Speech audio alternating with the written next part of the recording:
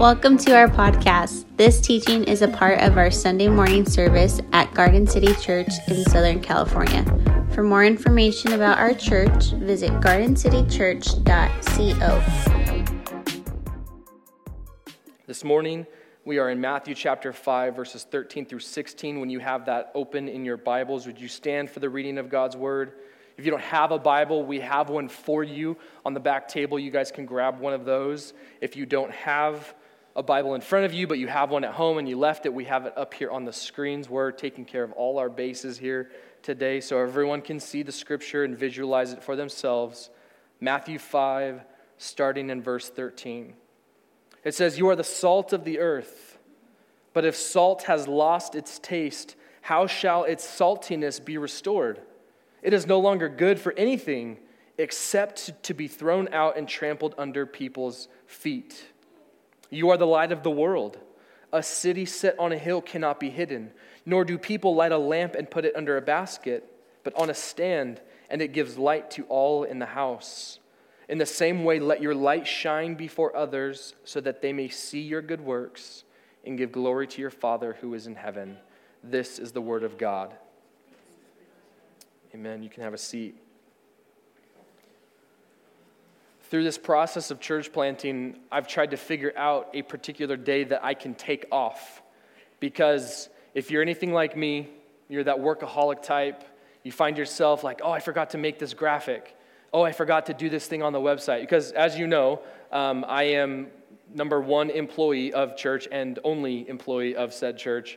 And so if you need help in the IT department, in the graphic design department, in the maintenance and custodial department, I get all emails and receive all of those. And so as I'm thinking through some of these things, oh, I forgot this graphic design, and oh, shoot, I got to think about Easter, and oh, shoot, I forgot to upload the podcast, which I have not done from last week still. I apologize. You are getting a double dose tomorrow when you get Pastor Jarrell's from last week and also mine from today, tomorrow, both on YouTube, Spotify, Apple, plug-in, all that. That's good. And so as I've tried to figure out this Sabbath routine, I understand Sabbath is a very important aspect of my life. I understand that. I need Sabbath. Because if I don't have a day of rest, a day where I don't open my computer, I don't look at email, I'm not scrolling through social media, I need something that is a way for me to reset and recharge so that I can prepare and get ready for the rest of that week. I hope that you have found a rhythm of Sabbathing as well. It is an aspect of that silence and solitude that plays a big role. In fact, speaking on that, that was another thing I wanted to mention. There's a discipleship program that we're going to be investing in, and it's through a ministry called Practicing the Way. Pastor John Mark Comer from the Portland area, who used to be over Bridgetown Church, if you're familiar with that, he has stepped down from being a pastor over that church to focus in on this nonprofit organization, a discipleship network called Practicing the Way. We have been accepted as one of the pilot churches for this program, and so I've got a couple of seminars coming up that I'm going to be involved with in the next few months over Zoom, and talking with him and other leaders about what that discipleship track looks like for our church. And so I'm really excited about that, because it's not just let's get small groups going, and then boom, we're like, hey, cool, all right, cool, we're in small groups and just kind of whatever. This is a long-term goal. This is like, what is our 5-year, what is our 10-year, what does our 20-year discipleship program look like? And so that's what we're going to be gearing up for soon. And so one of the aspects of that is silence and solitude. But anyway, one of the things that I do for my Sabbath rhythm involves a routine of trying to golf as much as I can. Now, obviously, I don't have enough money to do all that because golf is a very expensive habit. And I used to play at this course where I now live. Before I lived there, I used to play over here at Tuckwood Canyon. It was a place that many guys would love to come and drive out to Beaumont when there were no homes around it, just the golf course itself. And now that I live here, it makes it that much easier to play. I just played a few weeks ago. My wife and kids were able to say hi. We live off a second hole over there. And so whether I'm either going to the driving range just to practice or I'm actually playing a round of 18, I use my Sabbath rhythm to also be my gospel and evangelistic opportunity. Now, I'm not going to the golf course trying to convert people on the spot like, hey, I'm a pastor and I'm here to convert you. You're stuck with me for 18 holes. Let's go play some golf. When I play here at this course and near the church, I usually play by myself. Because what I do is, with golf etiquette, if you know it, you usually play in twos or in fours. You play with a twosome, you play with a foursome, and so I usually will just sign up myself to play for a round knowing that I'm going to be added to another group because I'm by myself. So just a few weeks ago, I got paired with these guys, Tim and Paul, who are from Boston, Massachusetts. Not sure why they're out here in Beaumont, but we were playing together and it was great. And as we get out on the course, you start to meet each other, you get to know each other's names, and then you get up to the first tee and you're ready to hit your first drive. And so that's when you really know who you're playing with. Like, are these guys good, or is their ball going to shank to the left or to the right?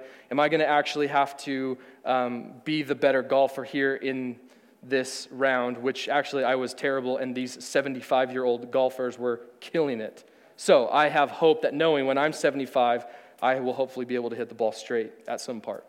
Because when you come to this first hole, you start to measure each other up, and that would be for any type of social gathering, right? You're measuring up, like, what shoes are they wearing, what clothes are they wearing, what car did they drive in, and so you start to talk the lingo, you dress the part, but if you can't play the part, it will be exposed rather quickly. And so by hole 3 is when you start getting into the conversations of things. You know, do you play here often? Do you have a family? What do you do for work? That's always a question around the third hole. And they always ask me. I don't ever really try to pry too much. And that typically changes the demeanor of those who I'm playing with. And so in particular with these two guys, they found out I'm a pastor. I told one of the guys, and so he went back to his cart and hey, this guy's a pastor. We need to be on our behavior. And so he comes out of the cart and he's like, oh, so you're a pastor. And so we start talking and things like that. It's different from the guy who I played with a few months ago, when on hole 1 and 2, he started talking all kinds of crap and he started making all these crude jokes. And then by hole 3, he's like, so what do you do for a living? And I said, well, I'm a pastor. And he's like, if you told me you were a pastor on the first hole, I wouldn't have said any of those jokes in front of you. And I said, well, that's not on me. That's your fault. Now that I'm here, you should be convicted, but you shouldn't be talking like that anyway. Why didn't you tell me? I wouldn't have told those jokes. Should I wear a giant badge around my neck? I started wondering, hey, it's like those bumper stickers you see on cars. Should I put one on my cart? It's like the baby on board, or if you read this bumper sticker, you're too close to me, or, caution pastor on golf course. My position as a pastor causes others to feel a sense of conviction and accountability to their demeanor of the crowd that I'm in. Now, I'm not actively seeking to convert people on the golf course, but my office of pastor causes one of two reactions while I'm playing. Well, you see, pastor, I'm not the religious type. I'm not that guy. I don't really like the whole religious thing. I don't like a church and its structure and things like that, whatever. Okay, great. The second reaction is I used to go to church, but I don't go anymore. I'm not even asking if they go to church anywhere. They're just of their own volition speaking these things out, and it's great. I get that, and I understand where they're coming from. I'm not necessarily trying to convert anyone. I mean, if my presence alone scares them, then maybe they need to be converted. But the reason I give you this example is to show you how ordinary our discipleship to Jesus can be. I love golf, and so because of that, I'm going to use that as an opportunity to practice my Sabbath rhythm by myself, and then, of course, with my family, we do other Sabbath things. But what you can also see in your life are the things that you enjoy doing or the coworkers you're surrounded by, that it is the simplicity of where you are now that allows you to see the ordinariness of our discipleship to Jesus. We think in order to make an impact in this world for the kingdom of God, we have to have some sort of influence or title or position that gives us the right to do that. When Jesus never said it was about a position or a title, he said it is about the perspective of you knowing who you are supposed to be. And so it doesn't have to be extravagant or flashy or touted all over social media. It can be as simple as playing golf and letting someone ask you what you do. Now, obviously for me, that looks a little different for each of us, but in your context, I'm sure you can pretty quickly identify the ways that you can ordinarily follow Jesus. And so here in Matthew chapter 5, Jesus is getting at this idea of being, as a follower of Jesus, salt and light. We've heard so many sermons on this. We preached a little bit about this throughout the summer when we were in Daniel chapter 6, walking out your witness and allowing ourselves to understand what does it mean to be salt and light in a realm of persecution. There is a very good reason that Jesus introduces this idea right after we hear about persecution. Pastor Jarrell speaking last week on this idea of persecution and the expectation that comes with it is only Jesus' greatest way of getting into, because you're going to be persecuted. Remember this, John 15:18, right? Know that if they hate you, they hated me first. But the whole point is that now with understanding that the persecution will come, regardless of who you are in Christ, you will experience it. And because of that, now go and live your life as salt and light in the world. For the follower of Jesus, this text is very familiar. It was possibly made into a theme for a youth summer camp. It's the highlight of the conversation on evangelism and witness in the world. It is the salt and light graphic that is made by the designer that's used to create logos and images that are modern and inviting. However, there seems to be a disconnect between this idea of being salt and light in the world and living an ordinary life as a follower of Jesus. Over the last several weeks, we put the Beatitudes under a microscope to see the happenings of the disciple of Christ, mainly the true follower of Jesus, who belongs to the kingdom of God and is practicing their faith. It is someone, the Beatitudes are meant for those who understand this is what it means to be a part of the kingdom of God. And now we transition into this is how you live out the kingdom of God as salt and light. If you have your Bibles open, you can turn with me to Romans chapter 2, because this gives light also to a great perspective on being salt and light. Romans 2, starting in verse 17. It'll come up on this. Oh, no, it won't come up on the screen, but it says that you're supposed to read it, so do that. Verse 17, but if you call yourself a Jew and rely on the law and boast in God and know his will and approve what is excellent, because you are instructed from the law, and if you are sure that you yourself are a guide to the blind, a light to those who are in darkness, an instructor of the foolish, a teacher of the children, having in the law the embodiment of knowledge and truth, you then who teach others, do you not teach yourself? While you preach against stealing, do you steal? You who say that one must not commit adultery, do you commit adultery? You who abhor idols, do you rob temples?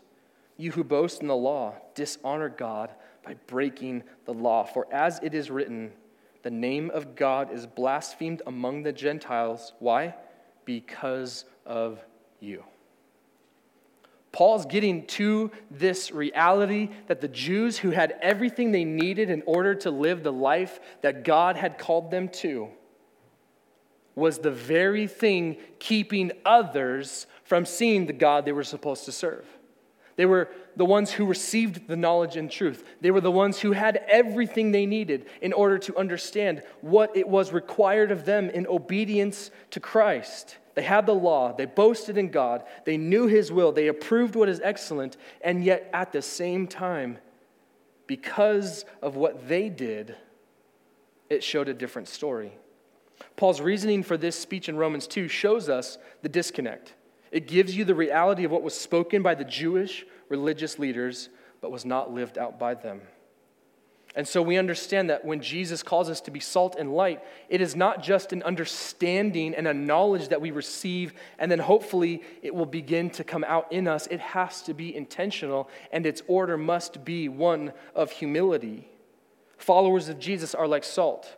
Although we're ordinary and everywhere and get involved in pretty much everything, whether we're noticed or not, we also have a variety of roles to play as God's kingdom comes on earth. Jesus was adamant to remind us of how we are salt and light in this world. It was not a command to be obeyed. When Jesus says you are the salt and light, he's not commanding you to go and be salt and light. He is saying you are salt and light. That's just it. There's no other way around it. I'm not asking you to be salt and light. You are salt and light. Whether you want to be or not, that is, if you are a follower of Jesus, you are salt and light. You cannot get away from it. Salt, as we learned over the summer, is a way of preserving and enhancing. We saw 5 ways in which salt can do that: by flavoring, by preserving, through sacrifice, by destroying particular things and even used as a fertilizer. Light itself is to expose the darkness. We understand that the salt of the earth is to preserve and to enhance, and that the light is to expose the darkness, because we know the world's darkness can be overwhelming. We see it all over the place. Our souls recognize the wrongness of our fallen creation, but no matter how devastating the darkness becomes, John 1:5 tells us that the light shines in the darkness, and the darkness cannot overcome it. God is light, 1 John 1:5. He has made us children of light, John 1:2 and 3. And essentially, then, as a church, we are a gathering of light bearers. We understand in our culture and in our society, it's not easy to be a dedicated Christian. Our society is not a friend to God, nor to God's people. Whether we like it or not, there is conflict between us and the world. Why? Because we are different from the world, and we have different attitudes and different responses to particular things. In fact, one of the kindest things that Christ could do for us was to prepare us for that opposition. By telling us we are salt and light, no matter how we feel on the subject, he is giving us a heads up. Jarrell alluded to it last week in our sermon on persecution, John 15:18. If the world hates you, keep in mind that it hated me first. And so these verses on salt and light are more connected to the previous verses in the Beatitudes than they are moving forward into the topics of anger and divorce. And so if we were to examine Jesus' sermon prep time and to see his outline, this transition from the Beatitudes into the salt and light would be the end of his first point. Pastors will usually give points in their sermons.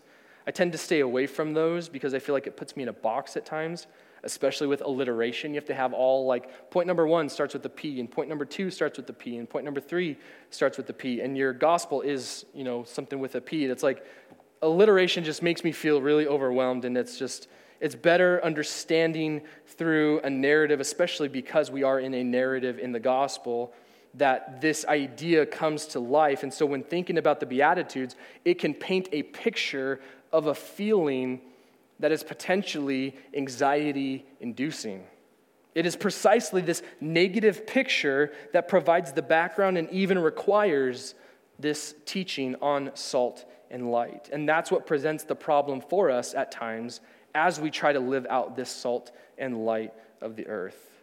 If you've ever signed up for an email or you signed up for a subscription service and you had a 7-week trial and you forgot to cancel said 7-day trial. I said 7-week, I meant 7-day.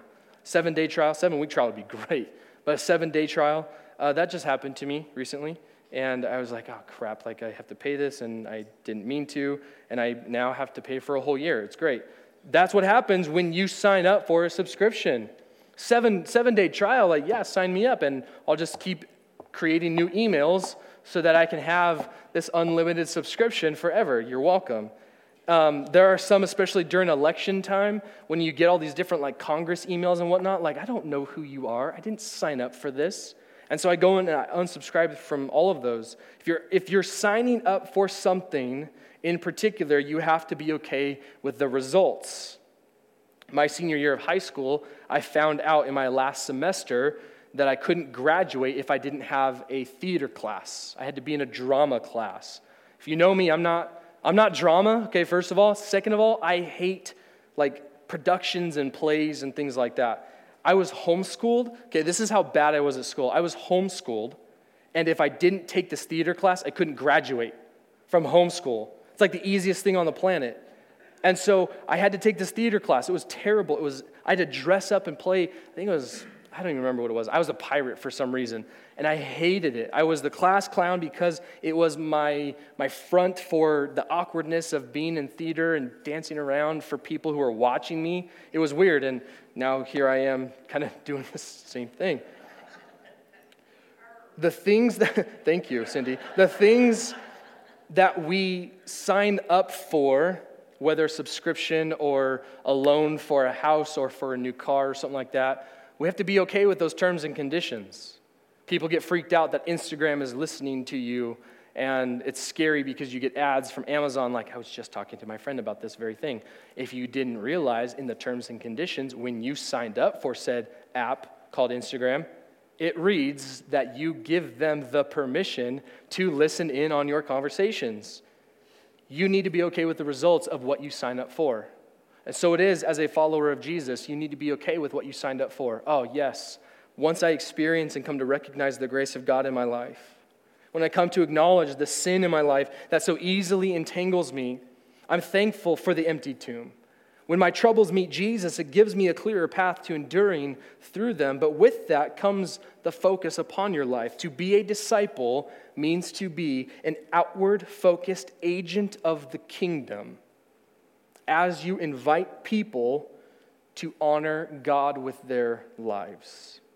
Yet the disciples have just been told that this kind of kingdom living will clearly result in suffering. Yes, I want grace of God. Yes, I need the forgiveness of my sins. I recognize my fallenness before Jesus. And so if there's an opportunity for me to experience that freedom and the chains that are being broken from the bondage of sin, I want that thing. But Jesus says, careful, because you're going to be persecuted. Why? Because they persecuted me first, they will also persecute you, not because of you, but because of Christ. And yet what we tend to do is we use this image of persecution as something wrong with us. Therefore, we shy away from living a life that is outwardly expressed in our faith to Christ. This image of being salt and light, complete with its warnings and its exhortations, are like the pushing of a young bird out of the nest to fly. It is required because the prospect of injury is quite fear-inducing. Who wants to suffer? Nobody. Nobody wants to suffer. And Jesus' disciples need to be clearly exhorted and even warned to be going into the world as his agents of the kingdom is precisely because of the prospect of persecution. For the things I sign up for, I need to be okay with the results. Even the things that I'm hoping, well, by day 6, I'm going to cancel that free trial. And by day 7, I forgot to unsubscribe from it. And so now I'm paying for a whole year of something that I didn't even want necessarily or could pay for. It's like my daughter who loves to play board games. She's obsessed with board games. She's really good at Guess Who right now. You know, you've got your blue platform and your red platform. You got to guess who your person is. She's really good at it. She doesn't know the person's name, so we have to help her with that. But she's really good at these games, so I kind of let her win a few times. But then there's a moment when Dad's like, like no more winning for you. There's another game called Spot It with these cards, and we play that as well. And so I start just owning it. Like I'm going undefeated for like 10 rounds. And she's just like, I hate board games. This is stupid. And she's just like floored at this whole thing. She throws a tantrum and she has a meltdown and she doesn't want to lose. Who does? No one likes to lose. But you need to be okay that this is the result of what happens in life. We cannot be disconnected from God as a follower of Jesus. And this text tells us that this position comes with the territory. What we struggle with as followers of Jesus is the readiness to move on from something that no longer satisfies my cravings. I've lost an appetite for that flavor. I've lost interest in that thing or in that person. There is very little difference between how the world operates in that regard and how the church operates in that regard. This is the disconnect that keeps people from following Jesus wholeheartedly. I did a funeral this past week, one of 3 funerals I did this last week. And the first one I did was for a 30-year-old mom who overdosed. She left behind 2 children, ages 12 and 5. She loved her family so much. It was a moment where she had gone through 10 different rehab facilities. She was doing really, really good. She was clean for quite a while. But her boyfriend was away visiting his mom in Arizona, and he took the kids with him because she was working late-night shifts, and he came home and found her in the house because she had just one momentary relapse. And she knew that amount that she was addicted to, and she took that amount, and her body went into shock, and things happened. And so I got to preach, obviously, at this service on Wednesday morning. And I got to talk to her mom, and then I got to talk to her boyfriend. Her boyfriend had said, like, hey, man, look, you can mention Scripture, but, like, don't preach. And I was like, well, if you look under my name, it says preacher. That's what I do. And so if you don't want me to preach, you might need to find someone else to do that. And he said, well, do you preach like Joel Osteen? And I said, brother, I live in Beaumont, okay? Like, I don't have, an arena full of people listening to me. He was like, no, you know what I mean. And we were kind of joking, and that was my way of, like, just relating to him. Like, brother, I'm not anything like Joel Osteen. I don't preach this, the Bible says I am what it is, whatever. And, like, you give more, you get more, things like that. And he said, I don't like the church. In fact, he was so adamant against the church that he and his girlfriend just a few weeks ago had been baptized in someone's backyard in their pool, because they recognized that was something they needed to do. So they got baptized. But he's like, I'm not about the church. I don't want you to talk about anything about the church. I don't. And he, continued to make all these different things. And I said, brother, look, listen, here's the deal. I'm going to respect your wishes, but you also have to know, like, this is what I do. You're asking a construction guy not to build a house. It's what I do. And so I went in and I, as respectfully as I could, preached the gospel in such a way. Many people came up and asked for our church location and where we are, if we're online, because they'd love to watch and see our services. You see, when you disconnect yourself from what you are called to do and what Christ is calling you into, you start to lose favor with the word and you gain ground with the world. But friends, we were never called to gain ground for the world. We were called to gain ground for Christ. And regardless of how people feel about those things, we must come to terms to recognize that we cannot disconnect ourselves from what God is calling us into and who we are to be in this world. Again, the church is not a museum for saints. It is a hospital for sinners. It is a place where you can find healing and restoration. But to his defense, he's been to enough churches where he's seen people who do particular things on Sundays and then walk away and do worldly things throughout the rest of the week. And that's the disconnect. The church has so often catered to the world and to its inklings and to its concert-driven fog machine, lights and laser beams all over your face and loud music that you can't even hear anymore because it's so loud, all for the sake of Jesus. But what do we compromise when we give up particular things, when we make it more about what I have to say rather than what Christ wants to say? A recent study came out about Christians and the church attempt to dissuade congregants from getting a divorce. The research confirmed a finding identified by Barna a decade ago that born-again Christians have the same likelihood of divorce as do non-Christians. It goes on to say this is not only left to the statistics of divorce, it's the barometer we use to show that it is an issue and we wonder why it is happening, but we also add to the level of divorce drunkenness, adultery, anger, and materialism. The article, I think, has a lot to say about what the church has been willing to compromise on, and even, in fact, there's a recent documentary that came out about a particular church and its waywardness and how its pastors were getting away with some of the most egregious crimes of all. But what we have when we try to disconnect our following Jesus publicly, not privately, is we have a recipe for disaster. The only time they seem to be watching the world is when something bad happens, when there's a scandal. And there have been more than enough in these last few years. Some of the most prominent names in all of, dare I say, Christian celebrityism has found its way to their pastors resigning because of these said scandals. We have made it normal for us as Christians to move on from God like we do from that Netflix show we just can't binge any longer. We've made it normal to move on from being the church because we don't want to be held accountable to anyone higher in authority than ourselves. We've made it normal to move on from discipleship because we don't want the community to know our deepest and darkest secrets, whether out of embarrassment or shame. It is the church that is supposed to be safe and secure and salty. It is the place in which you can find rest and restoration. But when the church functions too much like the world, it loses its light and saltiness. Whether you have or someone you know has experienced a particular abuse in the church, or you're just not quite ready to move on from your comfortable Christianity, you must know that God is greater than your pain. He is greater than your anxiety.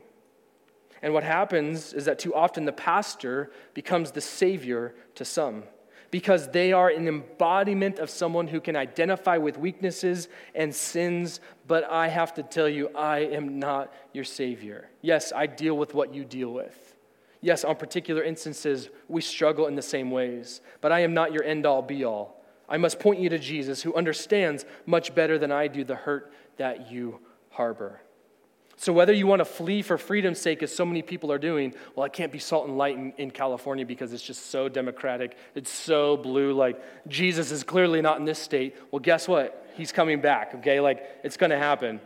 So flee to Texas if you want. Flee to Idaho if you want. People have felt called to that particular thing, and I'm not jaded by that, but I'm called to this place. So whether you want to flee for freedom's sake, or you just don't want to do the church thing anymore, when you sign up to follow Jesus, you are signing up with a guarantee for trouble and trial. But John 16 says, Jesus says, take heart, because I have overcome the world.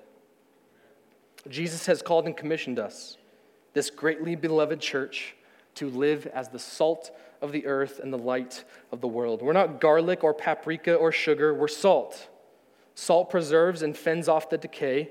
Salt can heal and soothe. It has a medicinal value. Salt can bring flavor and enhance other flavors, but salt only works when it's out of the salt shaker. You see, there's this tension that exists between wanting the blessing of being in the kingdom, but not wanting to listen to the king. There is a sense in which salt cannot really become unsalty, but contamination can cause it to lose its value as salt. Its saltiness can no longer function. Jesus is not speaking of losing salvation. God does not allow any of his own to be taken from him. But John 15 gives us insight to what this means. John 15, 1-8 says, I am the true vine, and my Father is the gardener.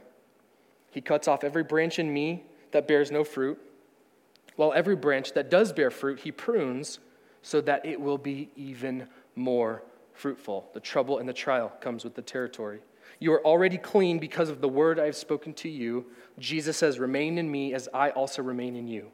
No branch can bear fruit by itself. It must remain in the vine. Neither can you bear fruit unless you remain in me. I am the vine, you are the branches. If you remain in me and I in you, you will bear much fruit. Apart from me, you can do nothing. If you do not remain in me, you are like a branch that is thrown away and withers. Such branches are picked up, thrown into the fire, and burned. But if you remain in me and my words remain in you, ask whatever you wish, and it will be done for you. This is to my Father's glory that you bear much fruit, showing yourselves to be my disciples. Many days I find myself weary and worn out, observing the overflow of the discontentment, the apathy, the unkindness, and the anger in my heart. Just ask my wife. I blew up on her yesterday. You can ask her, and she'll be more than happy to tell you. But we've already worked through that. I've already asked for forgiveness. And sometimes I wonder, why am I so cold spiritually? How can the fruit of the Spirit, how can this love and this joy and this peace and this patience and this kindness and this goodness and this faithfulness and this gentleness and this self-control be more evident in my life? Jesus is providing insight both into the cause of our spiritual dryness and the solution for living a bearing fruit life. John 15, if you remain in me, my words remain in you, ask whatever you wish and it will be done. This is to my Father's glory that you bear much fruit, showing yourselves to be my disciples. We understand that spiritual vitality is only found in Jesus. When we spend our days thinking we can do life on our own, running from activity to activity, working harder and harder to impress others, the natural result of our independence will be dry and a withered branch. Impatience, unfaithfulness, unkindness, and a lack of peace are signs of our self-reliance.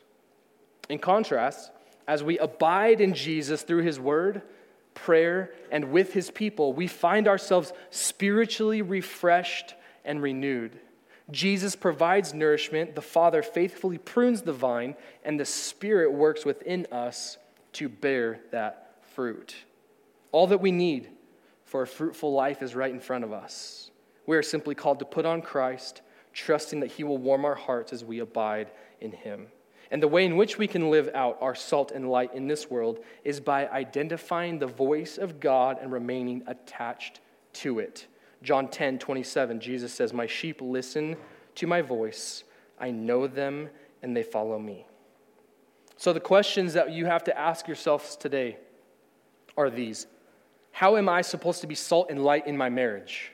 How am I supposed to be salt and light in my parenting, in my neighborhood, at my place of work, in my retirement, in my relationships, in my interactions with strangers and with friends, in my interactions with other people that I'm getting to know, or the person who cuts me off, that I want to flip off? What? Don't act like you don't do that. Be okay with the results that you signed up for. Be okay with the results. God, I want to be salt and light, but I'm afraid of what my neighbor's going to say. He's going to know the door hanger was me. I'm afraid. Do you guys feel that? Like, that's genuinely me. That's why I have my 2 little kids, like, go put the door hanger on the door. They can't reject kids when they do that. And if they do, then they got dad to deal with. That's when I come in. Listen, I could give you a list of ways that you should be salt and light, but each of us with different personalities, different emotions, and different needs, we all serve the same God. And when you begin asking God how you should be salt and light in the world, you depend less on the sermon points and you start to depend more on the voice of God. When you begin asking God how you should be salt and light in the world, he will begin to give you the answers. He will soften your heart towards the needs of your community and your family, but you must also know it's what you signed up for. You will have trial, you will have trouble. You must become conscious of your need for Jesus and your need to be salt and light, because when we signed up for it is when we began following Jesus. We're meant to be in those places where conditions are challenging and life is hard. We are sent to enrich the soil, to kill the weeds, to protect against disease, to stimulate growth, and as we scatter, life springs up in unexpected places. When the people of God are redeemed, as the prophet Isaiah says in Isaiah 35:1, the wilderness and the dry land shall be glad. The desert shall rejoice and blossom. You see, our church must create communities of light that not only expose darkness, but illuminate goodness. We were created in Christ Jesus for good works, Ephesians 2:10, and his goodness is displayed when his people let their light shine. When churches choose goodness against the backdrop of oppressive wickedness, when churches include parents who treasure and train their children and spouses who work through their differences to the praise of Christ, our neighbors and our community witness goodness. We understand that the world's appetite for wickedness grows daily. So when our obedience to God's light-shining command increases in us, we offer an alternative way of life. Through our glad obedience, they can get a taste for something better. Psalm 34:8, "Oh, taste and see that the Lord is good." And what's great about being salt and light in the world is that I am not my own light. I am just a reflection. I am just an image bearer of the one who created me. I am just the creation attached to the Creator, and I say that my point is not for me to be like, oh, what a great message. Oh, you're such a good pastor. Oh, so many good things in the community. Praise be to God. That's all I can do because my reflection is to give back to Him, right? You are the light of the world. City on a hill cannot be hidden. Don't put it under a basket, that whole thing. Let your light shine before men that they may what? See your good works and give glory to the Father who is in heaven. If it ends with just seeing your good works, you've missed the mark. You've become your own source of light. And last time I checked, it will run out. We must remain connected to the vine. We must be the branch that Christ has caused us to be, the one that we signed up for that would bear much fruit.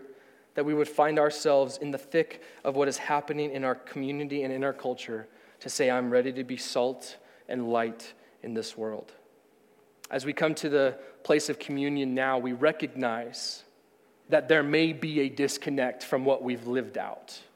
There may be a disconnect from what we receive here on Sundays and how we live out Monday through Saturday. But this is an opportunity as communion, a part of our liturgical service, that we would find ourselves in a moment of confession, in a moment of thanksgiving, and in a moment of repentance. To remember Christ, because that's what he said to do when we partake of this. And when we do it corporately, not only are we identifying with Christ in the upper room, but we are identifying with one another. And we are identifying that there are needs in this room that only Christ can meet. And that is why we remember the body and blood of Christ. As you contemplate communion this morning, consider your own relationship to Christ, whether in a moment of confession or a moment of joy, that you would come to this place with a heart that is ready to receive these elements as he has given to us to remember him and to give thanks for all things. Would you pray with me? Thanks for listening. At Garden City, we believe the gospel has the power to transform lives, including yours. If you want to support our ministry and the message of the gospel, you can donate at gardencitychurch.co/give.